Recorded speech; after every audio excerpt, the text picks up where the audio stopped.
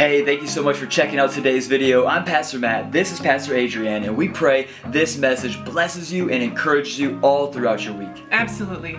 For any more information on how to be praying with us or to become a part of our community or to give, please head on over to takeovergr.com. I also don't like people knowing my middle name is Garrett. Oh, man. Lots of 50 cool points for Gryffindor, right? Yeah, Matthew, Garrett. Anyways, good morning, church. How we doing? Come on, somebody. We just came off the back of I Thank God. What an amazing morning at church. Can you give it up for our worship crew? Wow. Wow, man. It's hot in here. And by the way, praise God for an amazing building that is sure to keep us snug through the winter. Amen. I was worried for a second there, and I'm like, man, each time it gets colder, I'm not noticing it. In fact, I'm trying to turn the fans up even more. But that's probably because worship is so hot and fun, right? But, man, this morning we are continuing our series. How good did Zach do last week, by the way? Zach Kramer, come on, somebody. Catching lightning in a body. It was a great message. And so this morning we are continuing our Game Changer series. Somebody say, Game Changer. And unlike Zach, I'm going to hit the Game Changer proclamation this week. Had to, firmly underneath the bus. But this morning, I'm gonna say it, and then you're gonna repeat it after me. Does that sound good? It's gonna be up on the big screen. Y'all ready? Let's get it. Let's proclaim. He is who he says he is. He is who he says he is. I am who he says I am. I am who he says I am. He has what he says he has. He has what he says he has. I have what he says I have. I have what he says I have. He can do what he says he can do. He can do what he says he can do. I can do what he says I can do. I can do what he says I can do. Praise him like you believe that right now. 1, 2, 3, go. Come on, somebody. I love church history. I love being a part of the body and bride of Christ. I love the deep roots that we have. And sometimes, we just need a creed. We just need a declaration. We just need a proclamation. We just need to gather around one central thought and idea that is true, that is biblically founded, that cannot be shaken or removed from us. But we just latch on to what God says is true about him, and more importantly, what he says is true about you. Because right now, we are living in a time and space where how many of you know truth? It's a low commodity, amen? We need all the truth, especially about who he is and who we are, more than ever. Oh, man. What up, Reese? Yo, Tyson Fury, though, right? Oh, my gosh, my man. Did anybody see the boxing fight last night? All right, well, it's all good. It was great. There's a guy goes by Gypsy. Anyways, this morning we're continuing Game Changer, so if you're taking notes, the title of my message is where my note taker's at. We got free notepads. Oh, we got so many good free resources out there now. Have a look on your way out. Free resources, the whole entire thing, right there. All those books and notebooks and things, free. Be blessed. But where are my note takers at? One more time. Awesome. Love it, love it, love it. Okay, this morning the title of my message is, I am whatever you say I am. Did Matt grow up a hip-hop fan? Yes, he did. I am whatever you say I am. And this morning, we're going to be coming out of 1 Peter. Who loves the book of Peter? Come on, somebody. 1 Peter 2, 1 through 12. If you don't have your Bible, say hello to the Sky Bible. She's up there. She's awesome. And Nat is controlling her in the back. Everybody say, what up, Nat? There we go. All right, starting off. 1 Peter 2, 1 through 12. Here we go. So put away all malice and deceit, hypocrisy and envy and all slander. Like newborn infants, long for pure spiritual milk, that by it you may grow up into salvation. If indeed you have tasted that the Lord is good, as you come to him a living stone, rejected by men, but in the sight of God, chosen and precious. You yourselves, like living stones, are being built up as a spiritual house, to be a holy priesthood, to offer spiritual sacrifices acceptable to God through Jesus Christ, for it stands in Scripture. Behold, I am laying in Zion a stone, a cornerstone, chosen and precious. Whoever believes in him will not be put to shame. So the honor is for you who believe. But for those who do not believe, the stone that the builders rejected has become the cornerstone, and a stone of stumbling and a rock of offense. They stumble because they disobey the word as they were destined to. But you are a chosen race, a royal priesthood, a holy nation, a people for his own possession, that you may proclaim the excellencies of him who called you out of the darkness and into his marvelous light. Once you were not a people, but now you are God's people. Once you did not receive mercy, but now you have received mercy. Who's grateful to receive mercy in the house? Come on, somebody. Beloved, I urge you as sojourners and exiles to abstain from the passions of the flesh. Wage war against your soul. Keep your conduct among the Gentiles honorable, so that when they speak against you as evildoers, they may see your good deeds and glorify God on the day of visitation. Well, we're going to pray. We're going to see what God wants to do with that. Amen. Father God, right now, Father, we just set aside our expectations. We set aside our own notions, our own ideas, God. And right now, Father, we just firmly place ourselves, not of students of culture, not of students of politics, not of students of a specific university, although getting into Michigan University is amazing. We just position ourselves this morning, Father God, as students of your word. As students of your word. And like Paul says, God, may we not just be hearers of the word, but doers of the word. So, Father, this morning, come and teach us. Come and change us. Come and correct us, God. We put ourselves under your word for your glory, God. So, word, we know that the word of God says it does not go forth and return void. So, Father God, let your word loose. May it go into us and do what you have intended and purposed it to do this morning. In Jesus' mighty name, a faith-filled church said, Amen. Come on, somebody. I am whatever you say I am. Man, that phrase just gets me pumped because I think about that. I think about it this morning and I go, we are in a time, in a place where every single person you know, every single person you see on TV, every single person you see on your TikTok and your Instagrams and all those other things the kids are into, every single person, franchise media, wherever, every single person has this idea of who you are to be, of what you are to be. Every single person on this earth has an opinion. How many of you know everybody's got an opinion? Yeah. My dad used to say opinions are, anyways. So, but when I think about that phrase, I am whatever you say that I am. Man, I just feel like I can leave here today, and no matter what is happening outside those walls today, no matter what happens in our world tomorrow, no matter what collapses, no matter what goes down, no matter what beliefs are instituted, no matter what happens in our nation and in our world and in our very state and city today, I can stand and I can proclaim that I am whoever he says I am. I am not my emotions. I am not what has been taken from me, stolen from me, spoken about me, or spoken to me. I am whatever he says that I am.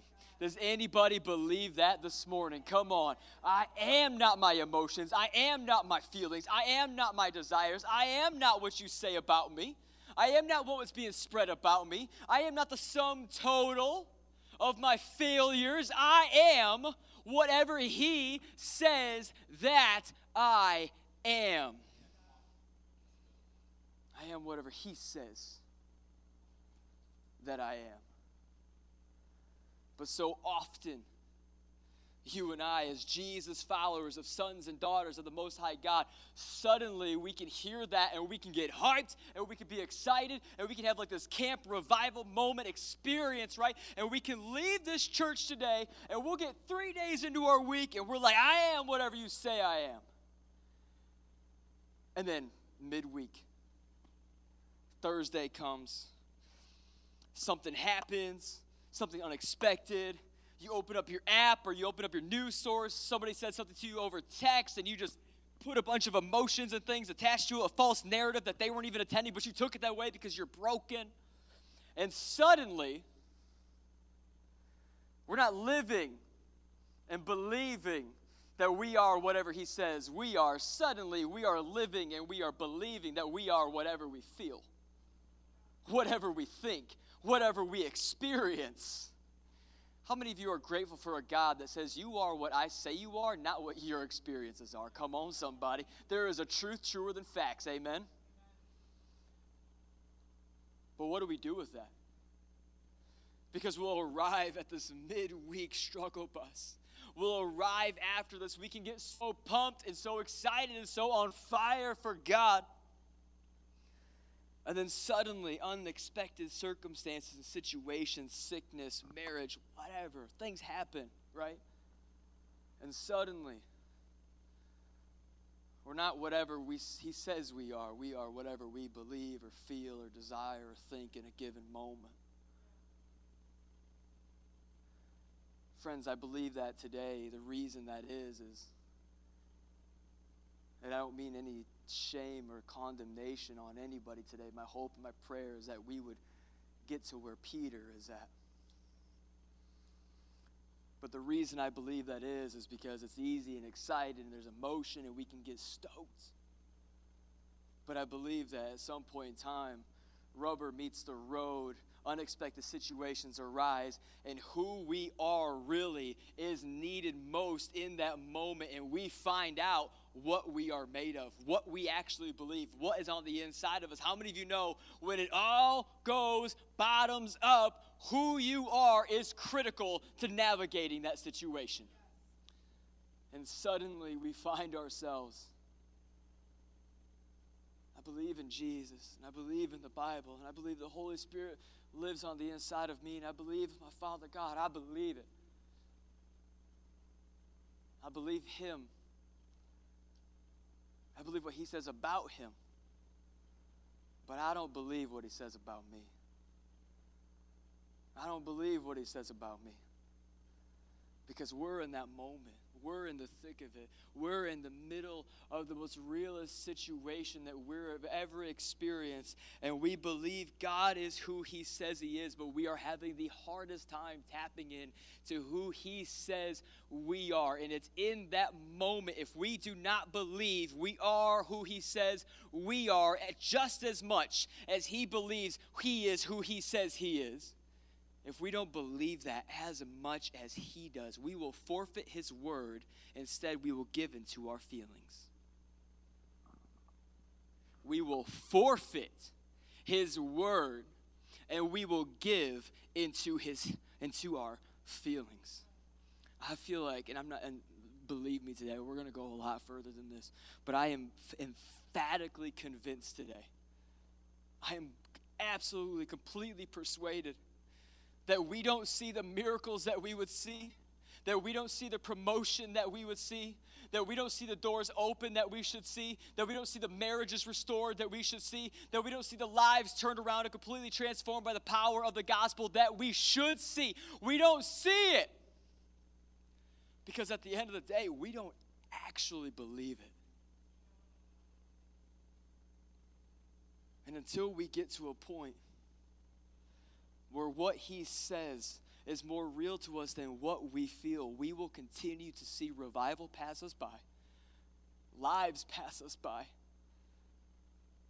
Friends, this is a game changer, because the world isn't the comfy, Christian, cushiony place that it used to be.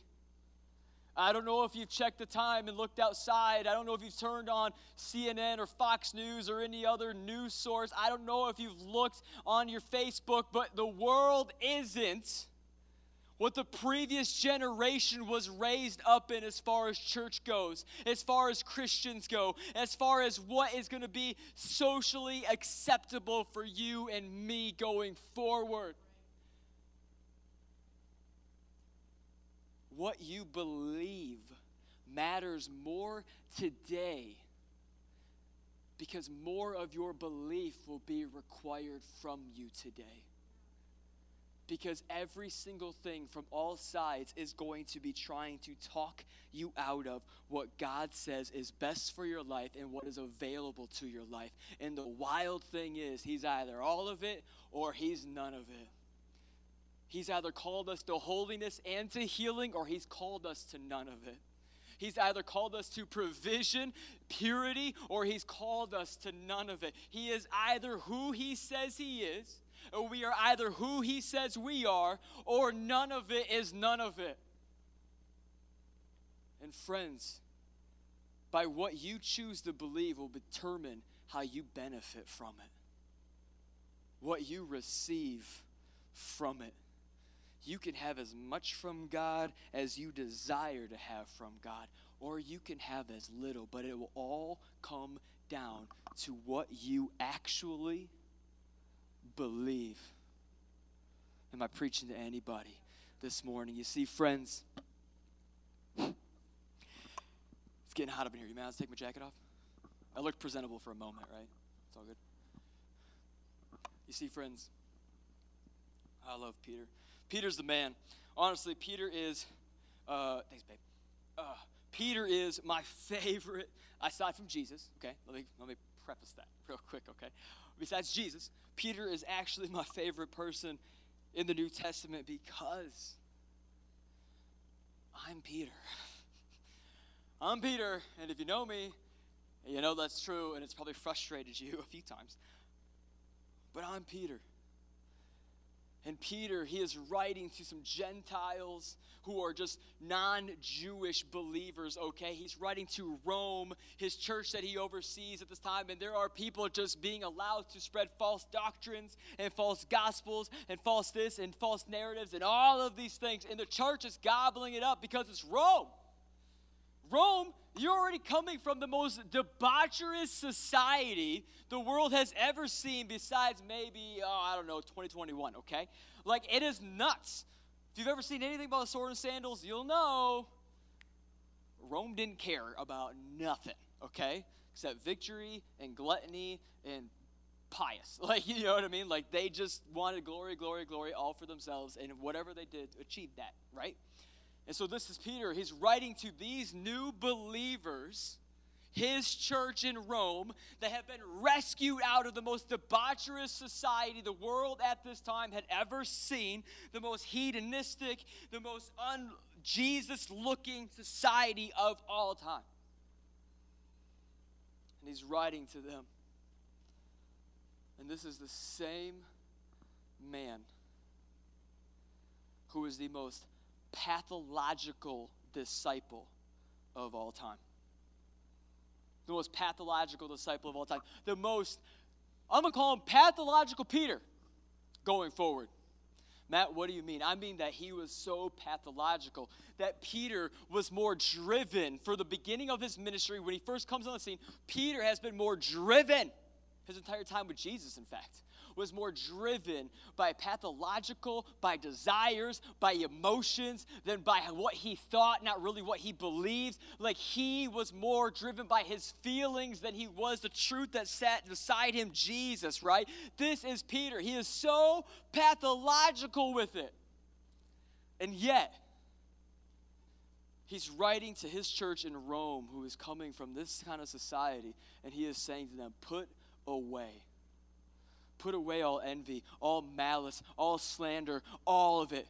Put away everything. It's unbefitting of you, and we'll get to that in just a second, but this is Peter. He's saying put away these things that you feel, these things that have controlled you, these things that have pushed you forward, and which is wild to me because, again, he's the most pathological disciple that we have. Peter should give us all hope because the man who, once pathological, again, running on emotion, running on just whims, Jesus is about to be arrested, and Peter, being a fisherman, not a soldier, decides to take a sword off a royal guard and take a swing at someone's ear. What? Nobody in a fight swings a sword at an ear, especially back then. You would know. You're going into the chest. Like, what are you doing, Peter? Pathological. He didn't have any control. He just saw red and he swung. Same guy who, when he saw Jesus walking on the water, he said, tell me it's you, Jesus, and tell me I can come out there to you and I will do it. And he just jumped at the thing. He didn't even know it was Jesus to begin with. He just saw what could have been an apparition or a person walking on the water. But you know what? Pathological Peter. He's also the same guy that even though Jesus gave him a heads up, hey, before the rooster crows, you're going to deny me 3 times. That ain't me, Jesus. I'm Peter. Jesus is like, I know, you're pathological with it. Like, fire's going to be on. The world's going to come at you. People are going to start to ask you if you know me. And guess what? You're going to feel the pinch, Peter. Pinch, pathological Peter. We're going to keep going with the P's. Alliteration Sunday. Come on. Just kidding. I don't know. I don't think I know that many P words. Pause.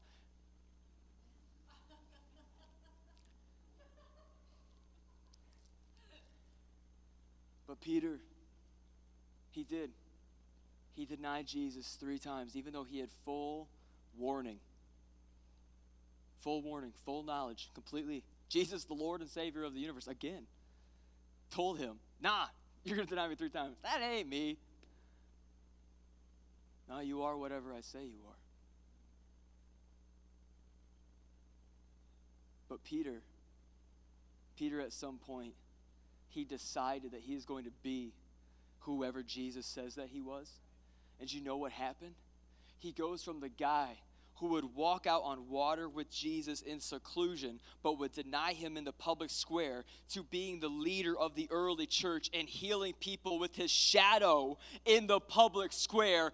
That is what God is able to do when we believe that he can do exceedingly above all that we ask, dream, or imagine, and therefore we're the recipients of that kind of king. Praise him one time if you believe it.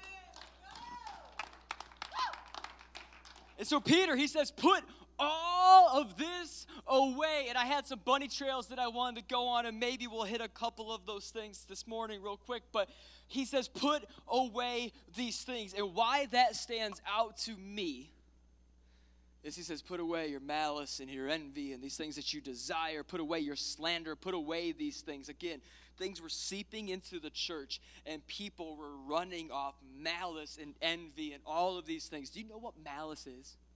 Have you ever heard the phrase malice before? Malice and envy are these perverted versions of jealousy. Pause. Jealousy isn't actually sin. Did you know that? Jealousy isn't sin until it becomes envious and malice. Why? Because our God says, hey, I'm a jealous God. You put something in my rightful place, and I'm not happy about that. Jealousy isn't a problem. Jealousy just means that, you know what? Matt is putting church before Adrienne, and that's a problem for her. And one that's really trying to get through my thick skull, okay? Just being honest. But that's jealousy. But what happens is suddenly these aren't just people who are jealous about, Caesar or other things that are going on in Rome at the time. They're not just jealous about economics and jealous about their city. They are becoming sinful with it, because malice and envy is when murder enters your heart because you want the position someone has or what they possess more than you want to see them know Jesus. I'm just so overcome by envy. This guy at work and this thing, and I should get it, and I should, and it's all of a sudden there's just this in the inside of you. You can even be envious or malice for righteousness. How many do you know who, yes, I love that we are excited about, turning our country around and really rallying the Christian troops to start doing some things because we've been silent, sitting in our pews for too long. I'm excited about these things. The good thing about things getting dark is that we ultimately get brighter, okay? Like, it's a good thing, and I'm excited, but how many do you know? The second something happens, they get a notification on their phone, their news outlet, in the hour that we're in, and all of a sudden it's just, Whitmer this, Biden this, Harris this, and I'm like, I've never heard Jesus go, like, he's on the cross going, Father, forgive them for they know not what they do, and we're over here going, Come on, that's a fun noise. But suddenly, we think we're jealous for righteousness. We think we're fighting the good fight to see morality come back to this country. But friends, if morality leads you to sin, it's no longer morality, it's sin. It's sin. And so suddenly our jealousy going, no, this should be God's proper place in this area and in this area and in this area, even in our own lives, these areas. But we just, something on the inside of us, this desire. And we think it's righteous anger, but righteous anger, if it causes you to sin, is therefore by definition no longer righteous. But this is what we see. This is what's happening in the church right now. Malice and envy are like a poison. I wasn't even planning on going here. Are like a poison in the wellspring of life of King Jesus, that he says, one taste of what I got, and you'll never hunger and thirst again. But instead, we are allowing malice and envy to poison the well, and it's poisoning Christians, and it's poisoning churches, and it's poisoning pulpits. And some of us have began, those of us that bear the responsibility of teaching and preaching God's word, those of us in the pulpit, some of us have actually made our names and our ministry off of tearing someone else down. Friends, if we try to build the body by tearing down the bride, we are missing it. I'm sorry. The word of God, the armor of God, this whole thing, this is for tearing down strongholds, principalities, and darkness, every lofty argument that raises against God, right? That's what the word of God says. That's what Paul, the most for real dude, said. He said it's about lofty arguments that raise themselves against God, against principalities, sin, the enemy, demonic oppression and possession. Like, that's what we're fighting against. But no, we got poison in the pulpit, and some of us today, can I just be your pastor for a minute, even if you're new this morning and maybe you're like, I don't know about this church. Can I just be your pastor for just 1 second? Some of us, we got to stop listening to preachers, teachers, and media outlets that are only built on tearing other people down. There's a difference between telling the truth, okay, and committing murder in your heart. Jesus, he goes, man, I tell you, if you hate your brother in your heart, you have committed murder. Jesus, in the same entire message, he goes, let me tell you, friend, you're raging against all this sexual machinery and all these things that are going on in this industry that people are propagating. And I get it, I'm mad too, but let me tell you this, if you even look at a woman, if you even look at someone with lust in your heart, you have already stepped out on what I've called you to live by. Are you a murderer? Are you an adulterer? Am I a murderer? Am I an adulterer? Because I don't have to check to see if there's blood on my hands. I just have to check and see if there's malice and envy in my heart. Coming in hot. Sorry, not sorry. Do I have murder and envy in my heart? See, the crazy thing about Peter is he's a pathological disciple. And Peter, he is telling us to put these things away. Pause. Put this away. Wait. Peter, the most pathological disciple we have, is actually telling me I can control my desires? Wait. You sure that's fisherman Peter? Peter's out here. He's telling us that we can put away our feelings. Peter? Pathological Peter? I can put away my feelings. I can put my desires on the back burner. Wait, Peter, are you telling me, the same guy who took a swing at an ear, I actually can have self-control? And Peter goes, yeah, actually, it's one of the fruit of the Spirit. Wouldn't you know? God didn't give you a spirit of fear, but of power, love, and a sound mind. Power, love, and self-control. That's what sound mind means, self-control. Peter's saying, put this away. This might be news to some of us today, and let me tell you, it's good news that you don't actually have to be led by every feeling, desire, notion, or impulse that you have. You don't actually have to live as someone who's being driven, but you can actually do the driving, that you can actually exercise this thing called self-control. maybe this is a bit practical for us this morning real quick, but let's stop here for a second. You can actually have self-control. The Lord's walking back in the room. Earlier, Adrienne goes, repent! And then all of a sudden the door opened, and then my father-in-law's like, well, Jesus just walked in. I was like, how good's that? How good's that? You're welcome in this place, Lord.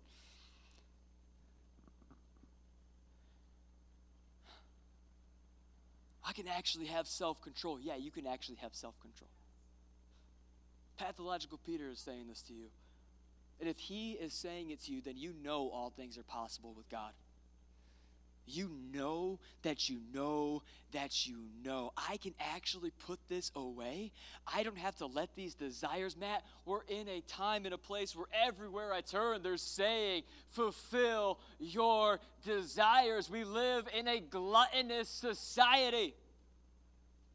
We have to start pulling out these Old Testament big words for sin if we're actually going to shake anybody loose from their bondage, don't we? We have to start saying this isn't just about sexual impulse and sexual immorality, friends. This is gluttony.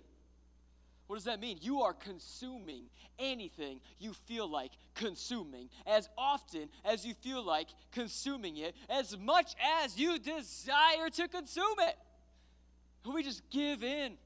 And we just give in, and we just give in, and yet Peter is saying, put it away. Well, how do we put it away, Peter? I'm glad that you asked this morning. Is anybody else glad that we asked that this morning? How do we put it away? Jesus says this.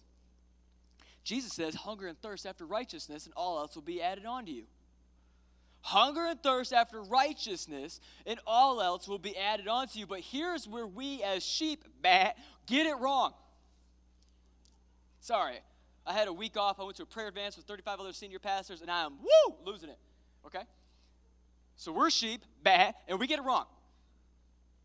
We get it wrong because what we decide to do is we hear, I'm a hunger and thirst after righteousness and influence. I'm a hunger and thirst after righteousness and a wife.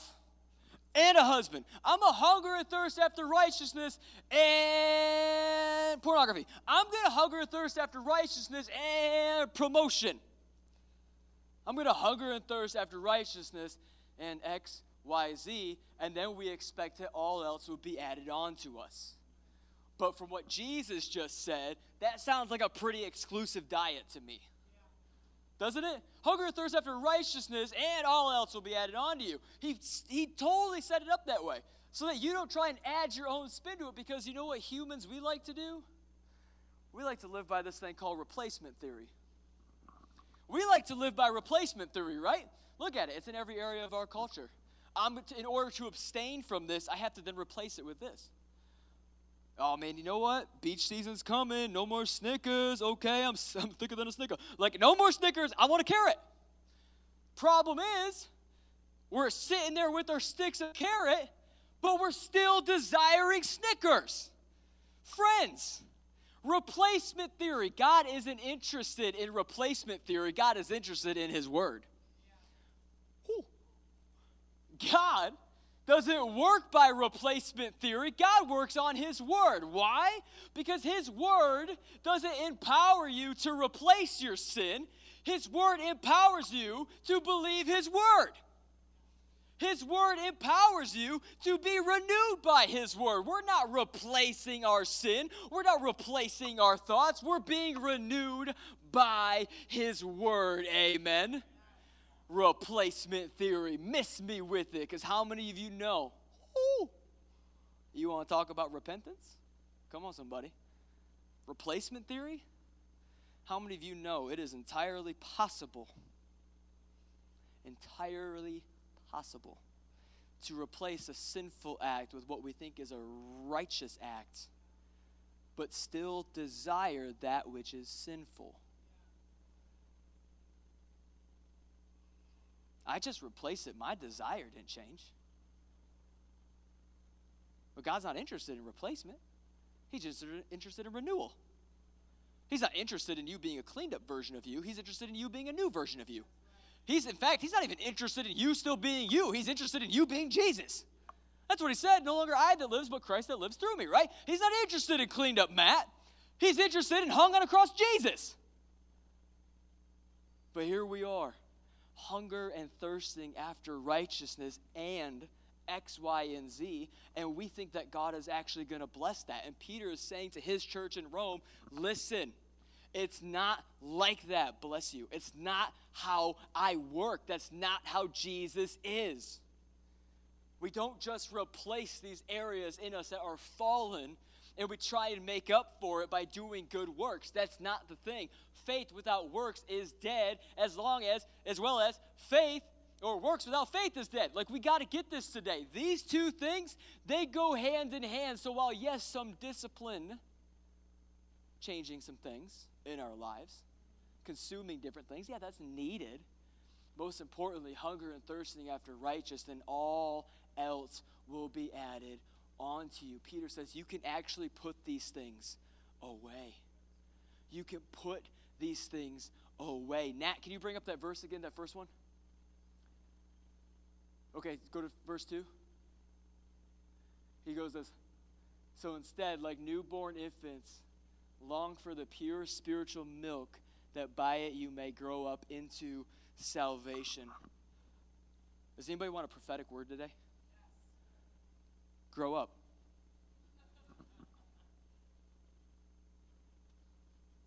Grow up. Grow the heaven up. See, Peter, he says, put this stuff away. You can actually have self-control. And just like you can have self-control, just like you could put this anger and malice and hate and envy and all these things away that have consumed you, Rome, you got to understand that you were born again. You are born again. But where we get it twisted is we think salvation is just a doorway, and we don't realize it is the spiritual equivalent to a natural birth. You have started over. You have gone back to the beginning. You've collected $200. You avoided jail. And you got Jesus' power living on the inside of you. And now God says, grow up. Some would say it's probably immature to hunger and thirst after righteousness and think we have to add something to it when God says, no, I'm going to add all else onto it. That's immaturity. That's baby thinking. That's kid talk.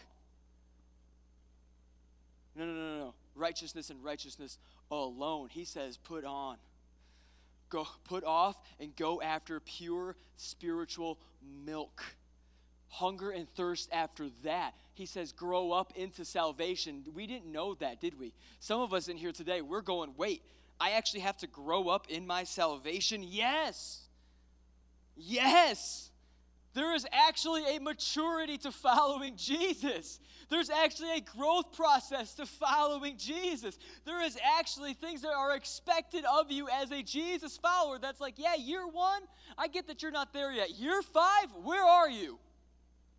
We have to grow up in our salvation. Well, Pastor, I just need you to pray for me. When was the last time you prayed for you? I'm here for it. I'm your pastor. I love you. There's not a single thing I wouldn't do. I would die for anybody in this room right here, right now. But man, eventually, it can't be on my faith and my faith alone. We've got to begin to reproduce this thing in us. Man, can you just come to me? My marriage this, my marriage that. I get it. I'm for it. Here's what the Bible says. What are you going to do with it? We have to grow up in our salvation. Man, I'm just not getting along well at work, and people are spreading lies about me. Yeah, that sucks. My heart hurts for you. I'm with you in it. You know what we're going to do, though? We're going to be like Paul, and we're going to mount up and say, hey, let's see if they're full of hot air. And we're going to have the conversation. Hey, why are you saying these things about me? We're not just going to pray that it goes away, that slander disappears, that all these things that are happening or that we're being attacked by just suddenly disappear. No, we're Christians. And by Christians, we are the light. And by light, we have controlling interest in the world. Because darkness has to flee when the light enters the room. AKA, all the sin, all the tomfoolery, all the gossip, all the lies, whatever it is that's going on in your life, it has to cease when a Christian decides to light it up. I'm not preaching to anybody this morning. Are you what he says you are, or aren't you? Am I what you say I am, or aren't you? The thing about this, and we're going to keep moving along because I know we're having a great service so far, and we're 5 minutes over noon, and it is fine. You're all here. We're going to heaven. It's good. But Peter, next he says this. Check this out. He says, okay, taste and see that the Lord is good. As you come to him, a living stone. A living stone. Here's the deal, friends. You and I, as Jesus followers, as Christians, okay, this is part of growing up, is recognizing what you are. And he says that you are a living stone. Problem is, we have a lot of Christians today not living as a living stone, but living as a rolling stone. Oh, when favor's going my way, I'm going to roll towards Jesus. Yo, when my relationship's going good, I'm going to roll towards Jesus. Oh, you know what? When it's all going to hell in a handbasket, I'm going to roll away from Jesus. Oh, you know what? When my desires come in and my doubt comes in, I'm feeling afflicted, and you know what? I'm just really depressed. I'm going to roll away from Jesus. And I'm going to roll away from church on my way out. And I'm going to roll away from all accountability and people who love me, because that's what a rolling stone does. Hello, Lord. We're living like a rolling stone when Peter says you're a living stone. What is the difference? I'm glad that you asked. The difference this morning is that a rolling stone has no foundation. A rolling stone has no purpose. It has no motivation. A rolling stone has no desire to stay put, to stand, to build, to fight against, to establish something bigger than itself. A rolling stone is tossed to and fro. A rolling stone goes where the path of least resistance. A rolling stone would much rather live going downhill because it's easier to get there than it is to stay put. A rolling stone has no conviction. But you're not a rolling stone, are you? That's not what God says you are. God says you're a living stone. What does a living stone do? It has a firm foundation. His name is Christ alone, the cornerstone, okay? Jesus is my firm foundation. The Word of God is my firm foundation. This church is my foundation. So when I'm feeling depressed, guess where I'm at? I'm at church. When things aren't going my way, guess where I'm at? Boys and Babes Crew, our men's and women's ministry. Well, there's nobody there my age. Does that matter how old the rock is? We're living stones. Man, we all say we want a multi-generational, multicultural church, but nobody wants to be a living stone and stay and build it. Oh, man, God's good, eh? Nobody wants to stick around and build it. We'd rather go the path of least resistance and find something else that's already built with somebody who's 40 is going to come in and they're going to see the other few 40-year-olds in here and go, you know what? I could be a part of this. And suddenly that rolling stone rolled into our home and now is a living stone. A living stone. Well, we're not tossed to and fro because we're built on a solid foundation. No. We have conviction. My conviction is that this is my home. This is my tribe. These are my people. And I'm going to build here. I'm going to tithe here. I'm going to give here. I'm going to serve here. I'm going to post here. I'm going to invite people to here. This is going to be where I navigate because this is where God has called me to be. You are a living stone. And Peter doesn't stop there, does he? He says, you're a living stone who is called to be built up into a spiritual house. Wait a minute. I'm not only not a rolling stone, but I actually have a call and purpose on my life that is so big, that is so grand, that literally skyscraper is the limit. I don't have to be a hobbit home. I don't have to be a trailer. I could be a mansion. I can be a palace. I could be a kingdom. I could be a skyscraper. I can go as far in salvation as a spiritual house as I desire and I want and am called to. And God actually has more for my life than maybe I'm seeing right in front of me. I'm not preaching to anybody this morning. You see, Peter, he is a Jewish boy.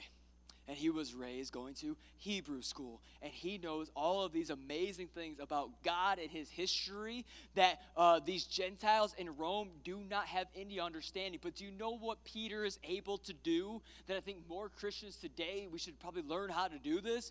We take what is complex about God because of who he is, and we go to the Gentiles, the people who don't know Jesus yet, and we say, this is who he is. Because Peter is speaking to Rome, and he doesn't go, oh, well, Jesus was my rabbi, and a rabbi is this. Romans have no idea. They have no lens for what a rabbi is. They didn't grow up in that. But do you know what they do have a lens for? A priest. And so Peter, he says, you're supposed to grow up into this spiritual house. You are supposed to be a pillar of light. Every Christian, not just pastor, not just preacher, evangelist, prophet, worship leader, every Christian. This isn't so much about the fivefold ministry as it is every believer understanding you are a spiritual house, a light on the hill that cannot be hidden. You don't put a lamp over, okay? You keep this thing going and you keep it building. But if that doesn't suit you, because in Rome, obviously some of the most beautiful architecture in the world, again, these boys that he's talking to, these men and women, they would understand this. He says to them, you're his royal priesthood. You're his royal priesthood. Well, guess what they have lens for? Not a rabbi, but they understand a priest. Because a royal priest, do you know what that is? That's someone who's royalty by association. And they're called to a higher standard of living. Do you see what Peter is teaching them here? He is telling and he's sowing into his church. No. You don't understand. You are royalty by association and adoption. You are royalty by association and adoption. And as priest, as such, you are called to a higher standard of living. What does that look like? Well, is how I feel right now worthy of a royal priest? Is this thing I'm about to go do, is this worthy of royalty? Would a royal priesthood go and do this? Peter takes it up a notch. He goes, you're his holy nation. Would a holy nation partake in the events and the acts that I'm about to go and partake in? Is what's coming out of my mouth? Are the beliefs that are happening inside my heart? Is this worthy of a royal priest? Because so many Christians, friends, can I tell you that we completely forget that the Holy Spirit lives on the inside of us? And so we may not voice certain things that come into us, but we are definitely cultivating and thinking them. And I feel like sometimes the Holy Spirit is just inside of Matt going, do you taste what I taste? Do you feel what I feel? Are you feeling this? Are you hearing yourself? Do you understand what's happening on the inside of you? Did you forget that I live here? Matt, what are you thinking? Matt, what are you believing? Matt, what are you consuming? Matt, what are you putting in here? I live here. It is not rent-free. It was paid in full by Jesus. I have residency here. Did you forget when you backed up the garbage truck of the stupid thoughts that you have? I'm here. Man, this is not what a royal priesthood looks like. This is not what a holy nation looks like. What are you putting inside of you?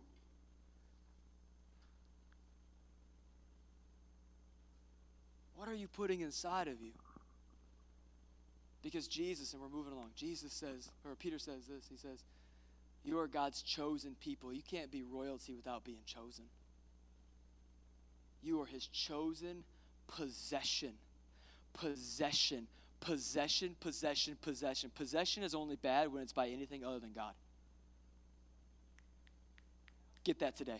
Possession is only bad if it's by anything other than God, because how many of us, we can look at our lives and we can go, man, I am possessed by my marriage, I'm possessed by stress, I'm possessed by my work, I'm possessed by what's going on in our country, I'm possessed by sex, I'm possessed by this, that, and the other thing, I'm possessed by her and by him, and all of a sudden we can sit back, we can clear our eyes, and we can have a sober look at our lives and go, am I possessed by the light because he says he's my chosen people, drawn out by his marvelous light, or am I possessed by darkness?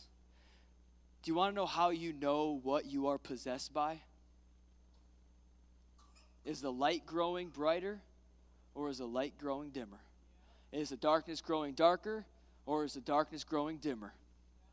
You will know what you are possessed by the amount of light and or darkness your life, your heart, your spirit, your insides possess. Friends, when we start putting these things together and we start saying, well, my marriage possesses me, sex possesses me, politics possesses me, the state of our nation possesses me, depression possesses me, suicide possesses me. And we start thinking about all these things, promotion and desires, they possess me. Suddenly it looks a lot less like possession and more like imprisonment. And how do you know whether you are imprisoned by something or you are a possession of God? I can tell you. How do you think? How do you act? And how do you talk when you're not here? Am I imprisoned by myself, by the world, by people, by culture, or am I a chosen possession, a royal priesthood, a holy nation of God? Well, how do you talk when you're not here? What do you look at when you're not here? What's your confession when you're not here? What are your beliefs when you're not here? What are the activities that you engage in when you're not here? When you're not in this room, this temple, this place with God's people and God's presence and God's word and God's worship, when you're not in what heaven is going to look like for eternity, although I'm pretty sure Jesus is a much better preacher than I am, what does your life look like when you are not here? Are you imprisoned or are you his possession? Am I preaching to anybody this morning? Worship team, you can make your way up here. We're going to land this bird. I got one more piece of scripture I want to share with you this morning. Thank you so much for your patience, and thank you so much for allowing me to preach the word of God to you this morning. Is that all right? Friends, you are whatever he says that you are. You are not the lies that you feel, the desires that you have, the dreams that you hope to achieve, or who you were raised by and where you come from. All of those things that our society preaches and teaches and indoctrinates in you that they believe makes up the sum total of who and what you are is not true. There are things about you that come from God that were purposely positioned in you, and you were purposely placed in certain places and positions and families and things for that purpose and reason. But at the end of the day, truly I say to you, more than all of those things, than your giftedness and your shortfalls, you are whatever he says that you are. And I'm going to prove it to you right now. And I believe that we're all going to receive a word from heaven this morning. You see, John, Jesus' most beloved disciple, we talked about him week 1. John, who was banished to Patmos, an island. He was boiled in water. He worked in a stone mill on this island that he was banished to. He is Jesus' cousin, his most favorite disciple. And in the book of Revelation, Jesus, while John is on this island in Patmos, Jesus says, chosen you, John. An invitation to visions of what must happen in order for you to tell the church, for the world to get out, for the word to get out. This is what must happen in order for not only Jesus to come back, but for the bride to be all that she is destined and made to be in the earth. And John's like, yeah, man, let's go. So John, while he's in this middle of this rock mine on this island all by himself, he just got done being boiled in oil and banished away from everything he was called to do. Man, John was told by Jesus before Jesus was crucified, take care of my mother. And John wasn't even able to do that because he was banished to an island by Caesar at the time. And so all of a sudden in Revelation 2:17, we're going to put it up on the screen. Jesus, he's telling John there's a church that he's talking about, and he's like, there's going to be this church. And much like what Peter is writing to, they're going to allow false theology and false doctrine, and they're going to allow all of these things to come into the church that should not be there, that have no place being there, that are not fit for my bride. John, they need to repent. Funny enough that's been a reoccurring word this morning. He says they need to repent. Friends, can I submit to you this morning that repentance is equal parts turning around and equal parts what you give permission to? You see, you cannot be God's chosen possession if you don't give him permission to possess you. Because you give your anger permission. You give your spouse permission. You give sex permission. You give all these other things in the world permission to possess you, to run you, to develop in you, to be birthed in you, to come out of you. You give all of that permission, whether you think you do or you don't. That goes back to that self-control. You gave that allowance.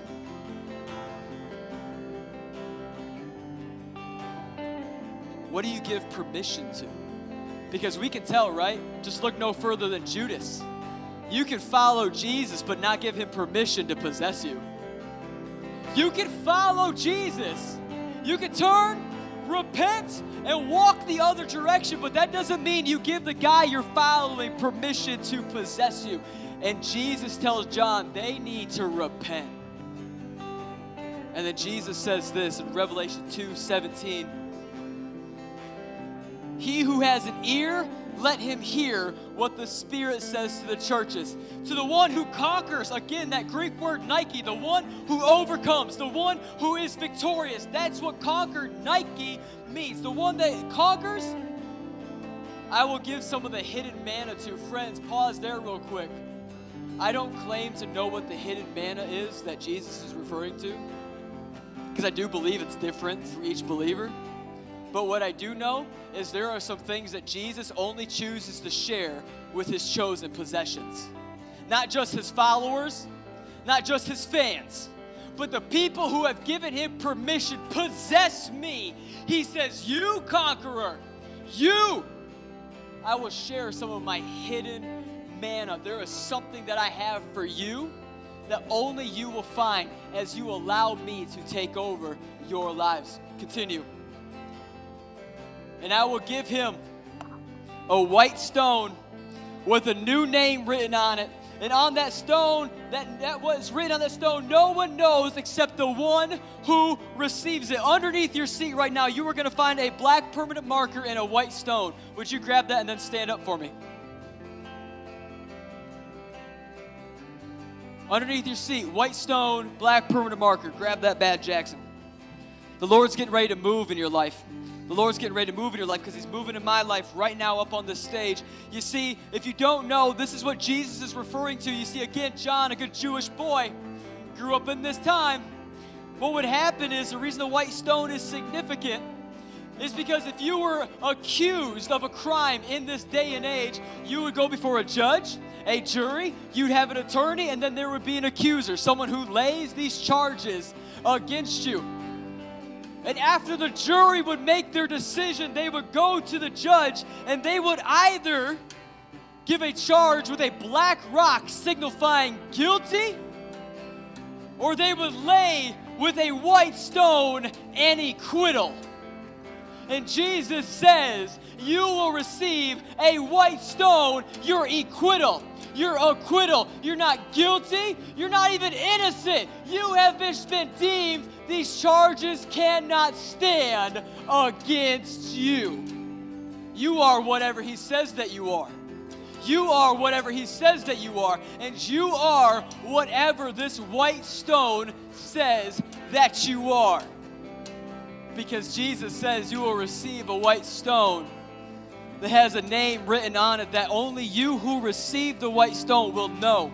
We're about to go into this last song, and what I want you to do is a little wild.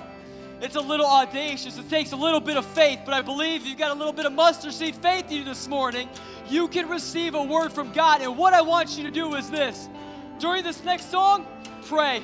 Ask God, what do you say I am? Am I a fighter? Am I a warrior? Am I free? Am I made pure? Am I holy? Am I clean? Am I white as snow? What am I? And I want you to write down the first word that you feel like is from heaven on this stone.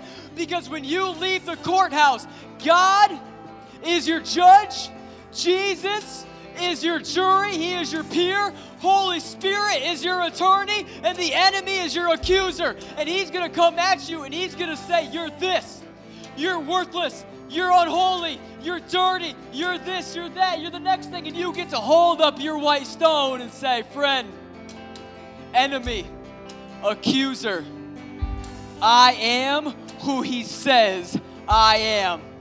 When I'm at work, I am who he says I am. In my car, I am who he says I am. In my marriage, I am who he says I am. In my depression, in my doubt, in my suicidal thoughts, no, I am who he says I am. So let's sing, let's pray, and I want you truly, write it down on the rock and take that with you, and you show hell who and what you are. Let's worship. Come on.